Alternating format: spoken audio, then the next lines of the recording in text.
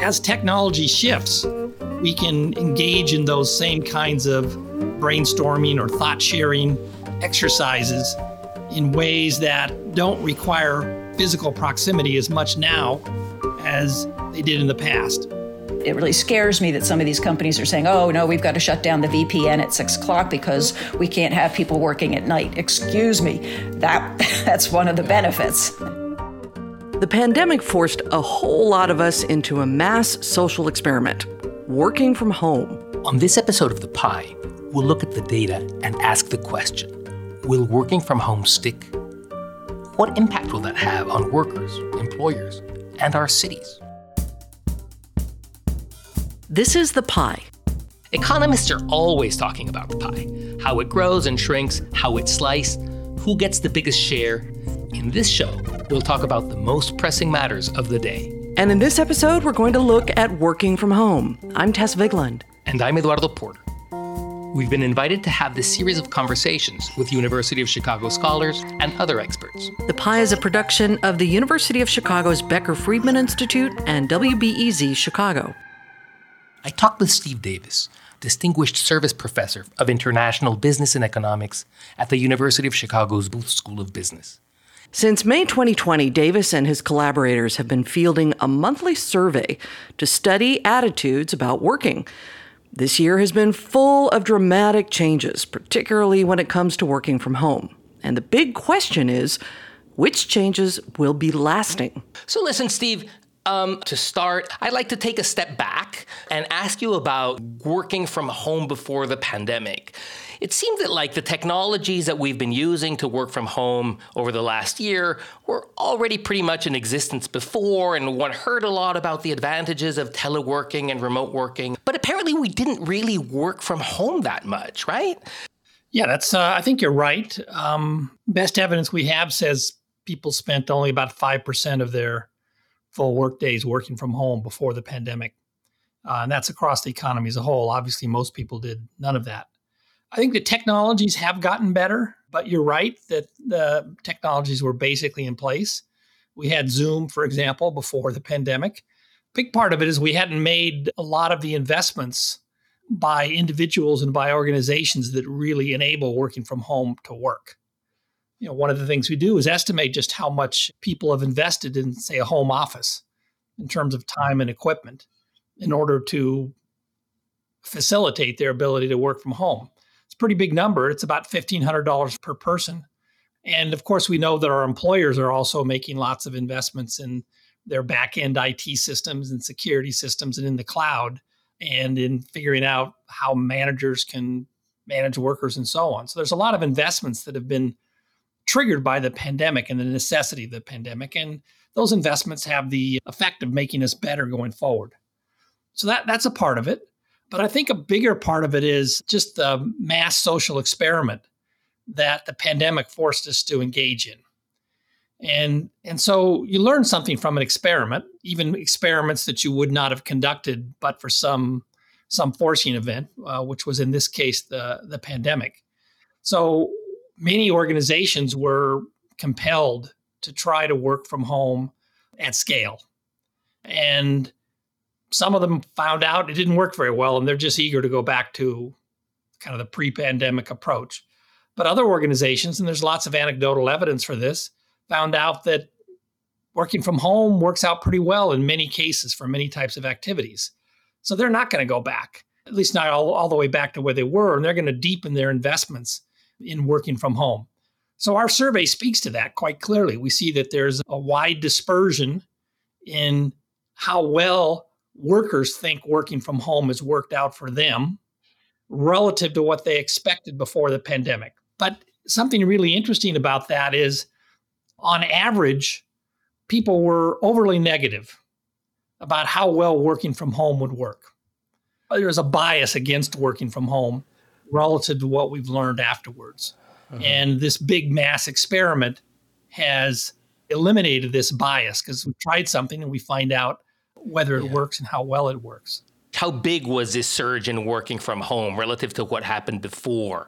There's just an enormous surge in working from home. Basically, the fraction of work activity that took place at home in the economy increased by a factor of 10.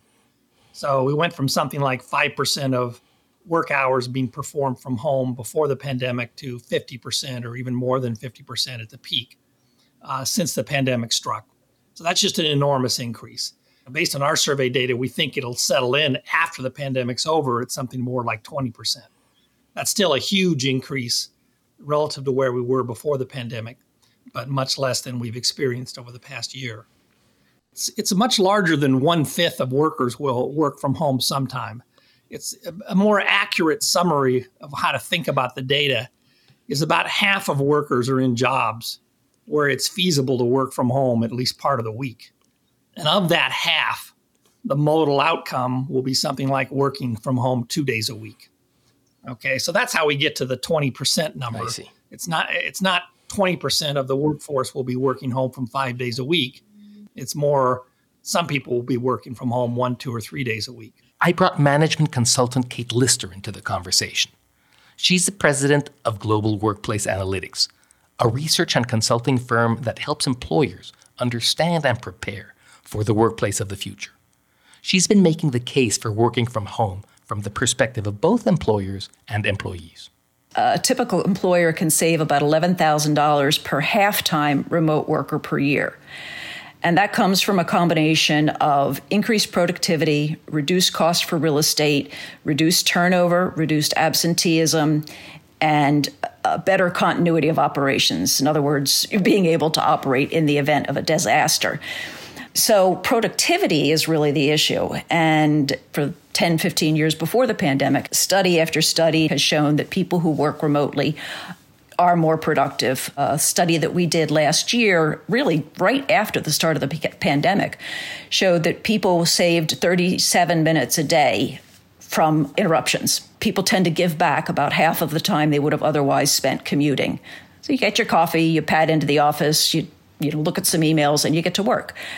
That's good and bad because we also have problems turning it off at the end of the day. But when you put all those things together, turnover goes down, absenteeism goes down. Since 2000, the federal government's telework program required federal employees to work from home to the maximum extent possible, largely because of disaster preparedness. But that hasn't really happened. The whole idea was being able to withstand a pandemic. Yeah, let me say one thing. So our research is broadly consistent with what Kate just described, but she mentioned one thing that I think is a little subtle that often gets overlooked, and it's worth drawing attention to, is that the ability to work from home increases the resilience of business organizations and, of course, society as a whole. The ability to shift between a physical in-presence type of operation and one where the workforce is scattered remotely is much greater than it was in the past. And that is a form of resilience that I think will serve us well as a society in reaction to other disasters that might come along. Yeah. So let me just shift a little bit. I wonder how can you measure the relative benefits and whatever costs there may be for employees? Steve. Often you hear things, well, there's tacit learning that happens in the office or on the work site, or people can brainstorm and face-to-face better than they can in the office, or certain meetings need to be face-to-face and so on. That may all be true. But there are other activities like, figuring out, making your spreadsheet work. Those types of activities might be done better at home. So there's a real management challenge to figure out, okay, how can I accommodate my employee desire to work from home, say 2 days a week, exploit the fact that certain tasks are performed more efficiently at home while other types of activities are more efficiently done in the office. How can I make all that work? That's a big management challenge. One thing that's quite interesting that comes out of the survey results is how prevalent the desires to work from home part of the week are across different demographic groups. So whether we cut the data by age, by men versus women, by industry, by education, by earnings, even by whether you're Republican or Democrat, what we find out is that there's a substantial number of people who would like to work from home 2 or 3 days a week. Okay, now there's differences within those groups, of course. Some people hate the idea of working from home, and some people want to work from home 5 days a week. But for most of these groups, most people are right in the middle. They'd like to work from home 2 or 3 days a week. And they say that that's pretty valuable to them in terms of what kind of pay raise, they would be indifferent between, a pay raise of say 8% or the option to work from home 2 or 3 days a week. So that's what people want. But then when you ask them, what does your employer plan for you to do after the pandemic's over? Then things look pretty different. What you see is at the top end of the earnings distribution, and for very highly educated people, their employer plans for how much they'll work from home align pretty well with the worker desires. But as you move down the earnings distribution, the gap between what workers want and what employers plan for them to do after the pandemic is over gets wider and wider. Yeah. Kate, what do we know about the impact on health, mental health? Yeah, I categorize the savings for people in 3 ways: time, money, and their sanity. And the money part, a typical half-time remote worker saves between $3,000 and $5,000 a year. Work-life balance is greater for people who work from home. And it's not just being able to work remotely, it's also being able to time shift. Being able to control when we work is actually more important to us than where we work. We work better in sprints than we do in marathons. I mean, who thought that 9 to 5 would be a great way to have people work? Some people work better in the middle of the night. Some people have children at home and have to work with them and work in between their schedules. And so being able to make that time shift reduces work-life conflict. On the other side, working from home increases life-work conflict. So having all that stuff sitting on the dining room table, having it here in the house 24/7, those things actually increase life-work conflict. But when you bring those two together and you ask them at the end of the day, do you want to keep doing it? Over and over and over again, the studies are showing 80 to 95% of employees say they want to keep doing it. Okay, so employees love working from home. Businesses are seeing gains in productivity. After the break, let's take a look at the downside.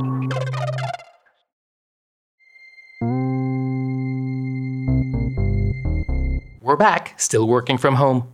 Only now we're going to talk about the other side of the equation. Let's take a look at some of the costs of this new surge in work from home.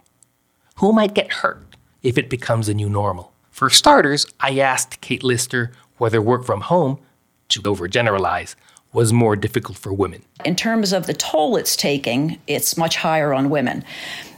Let's not forget that the way people have been working remotely for the last year is not normal work from home. You don't normally have the kids home and have to homeschool them and have your spouse home and be fighting for internet and have stuff piled all over the dining room table because you don't have a specific place to work, and worrying about loved ones and worrying about getting sick and all of those things that have been going on for the last year. That's not normal. Normal, typical is what they're now calling hybrid work. You work from home a couple of days a week or a few days a week. You go to the office a couple of days a week or a few days a week. Your children are at school and you don't have to worry about that. Our research shows the same thing as Steve's. This has really taken its toll on women because women are still the primary caregivers, and they're the ones that are up at 2 a.m. trying to finish their work because they've been being a mom or a caregiver all day. And companies are worried about this. And I can say from every one of my clients, they are worried about this. Maybe having core hours where everyone has to be available, but allowing people to work throughout the day that fits their schedule. And it really scares me that some of these companies are saying, oh, no, we've got to shut down the VPN at 6 o'clock because we can't have people working at night. Excuse me. That's one of the benefits. Steve, do you have any thoughts on the employee monitoring? Well, it does get at this issue of a distinction between people who work in jobs that require, that are, or at least have traditionally involved close managerial monitoring of your inputs. You gotta be planted at your desk so your boss knows you're working. I don't know how these technological solutions to the close monitoring of the employee will work. Partly because they have an Orwellian character to them that puts many people off. Yeah. Sadly, they've increased substantially since the pandemic. But it gets to the whole issue of why we haven't moved to remote work before this, and it's one of trust. Managers simply don't trust their people to work untethered. And so they're not managing by results, they're not managing by outcomes, and that's something that they need to learn to do because all of these surveillance tools, if you will, is just virtual babysitting. It doesn't tell them anything. I mean, the majority of online shopping happens during working hours when they're at the office. So does the majority of searching for new jobs. Very good. Eduardo, one other thing. Sure. It really frustrates me when people keep talking about wanting to replicate the water cooler. Uh-huh. We need to be using technology in a way that improves what we did in the past. Onboarding is another thing that people keep talking about. 60% of people quit in the first 2 years and half of them in the first 6 months. Uh-huh. Onboarding wasn't working so good to begin with. Sometimes we work harder and harder to get better at things we shouldn't be doing at all. That makes total sense. I haven't seen a water cooler in an office in, decades. Yeah. One thing that I'm curious about is, do you guys think this will have an impact on career paths inside corporations? Is there, might you not having so much face-to-face time with your boss, stunt your career path in some way? There are, I think, fears among younger people in particular who see themselves at the very early stages of their career. They're, at least during the pandemic, they're worried that they're not benefiting from the kind of network building and mentoring and tacit knowledge accumulation that they can only acquire in the workplace itself. For people who already have this established careers, networks, and so on, that's much less of a concern. That's most people, of course. But at the entry level of the workplace, I do hear from a lot of young people, they're pretty worried about this, that they're losing out on this opportunity to build their networks and their human capital. Yeah, it's something that companies are worried about too. I guess the two things that aren't quite working right are that sort of cultural connection, the sense of belonging, and the other one is the younger people. This has been harder on the younger population than it has on the older population for the reasons that Steve just suggested. They may be working in a one-room apartment with a roommate. It's harder on them. Now, as companies are bringing their people back to the office, they're thinking about, okay, well, if just the young people come back, that's not going to do them any good. They're not going to get the mentorship. And so they're actually, thinking about how to curate flexibility so that the people that need to be in the office together are at the same time. Well, Steve, your research speaks kind of directly to the impact on the urban economy. I'd love to hear your thoughts on, who are the losers? And it seems to me that, part of the workers that depend on these urban economies where everybody was at the office might be the first one. That's right. The way I'd put it is there are huge challenges for the central business districts of major urban centers. Those are the places that were the destination for inward commuters. Inward commuting has dropped tremendously. Both Kate and I think, I gather, that it will remain down, although not down as much as in the past year, indefinitely. That means less worker spending in city centers. That's one thing. It also means a reduction in toll revenue from urban transit systems. And then we can already see in property price data and in rental price data, there's this, what my co-author Nick Bloom describes as a donut effect. Rents and prices have fallen in city centers, and they've tended to rise as you move away from city centers. So what all that adds up to are two big challenges for dense urban areas. First, there's going to be a decline in tax revenues, decline in sales tax revenues, a decline in the value of the property tax base. Many of these jobs that were lost as a result of reduced worker spending, reduced inward commuting in major city centers are not coming back. So we need to replace them with something else, other kinds of jobs or a shift towards more repurposing the space. So I live in downtown Chicago, and when I look around downtown, what I see is that the parts of downtown Chicago that are mixed use, a combination of high rises and commercial buildings and retail shops, they're doing okay now. The parts of downtown Chicago that were really just office towers, destinations for inward commuters, and the shops that supplied services to them. Well, they're really still hammered. And so that gets to the big challenge for urban areas. They do need some repurposing of space. There's a creative destruction process underway here, but if it's not handled properly, it'll just be destruction and not much creation. So big need for expediting business licensing, zoning variances, and the like, so that new businesses can form where the old ones disappeared. It seems to me that one can conclude that this is going to have an aggravating impact on income inequality. If it's the low-income jobs in urban centers that are being lost, it's the higher-income workers that can work from home more effectively. What is your take on that? Steve, do you have any thoughts about this unequal impact? Yeah, it has had an unequal impact, but I want to stress that it's not inevitable that the less educated, lower wage folks continue to bear a heavy cost from whatever hollowing out or shifting in the composition of activities happens in cities. Much of it really does depend on whether cities are successful at changing themselves. It might be a shift towards more mixed use, residential, commercial mixed together. The key thing is that the old model of a central city isn't going to work as well as it did in the past.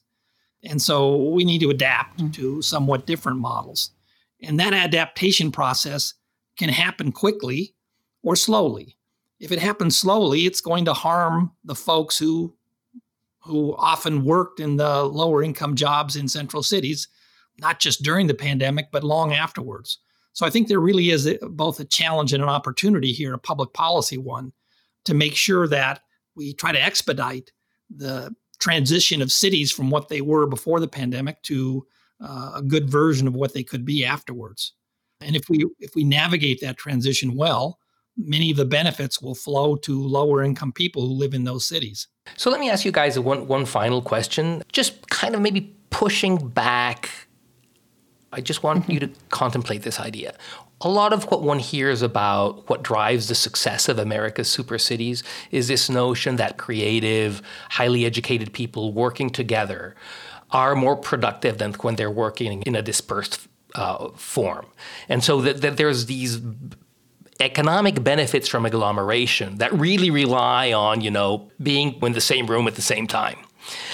And I understand the surveys that we've seen that productivity has increased, at least in the short term. But I'm wondering, as we move forward, the weakening of these agglomerations might ultimately, end up hurting productivity and hurting innovation, which would actually then lead us back to some more presential kind of economy rather than a remote economy. So that's a concern, but I think the issue is more subtle, because part of what's happened and part of what continues to happen is that the technologies for agglomerating, so to speak, but without requiring physical presence, keep getting better and better. So, Eduardo, I gather you're in New York. Brooklyn, yep. And Kate's in San Diego, and I'm in Chicago. We are bouncing ideas back and forth. They're going to get beamed out to your listeners who are all over the place. There's a sense in which we are in proximity to each other as we speak, even though it's not physical proximity. So this kind of bouncing off of ideas that we've long associated with intense human interactions, there's no doubt that that's correct. But as technology shifts, we can engage in those same kinds of brainstorming or thought-sharing exercises in ways that don't require physical proximity as much now as they did in the past. The Pie is a production of WBEZ Chicago and the Becker-Friedman Institute for Economics at the University of Chicago. This episode was produced by Dana Bialik. We are produced and mixed by Story Mechanics. Our theme and all original music in this series is by Story Mechanics. Our executive producer is Ellen Horn. I'm Eduardo Porter. And I'm Tess Vigland.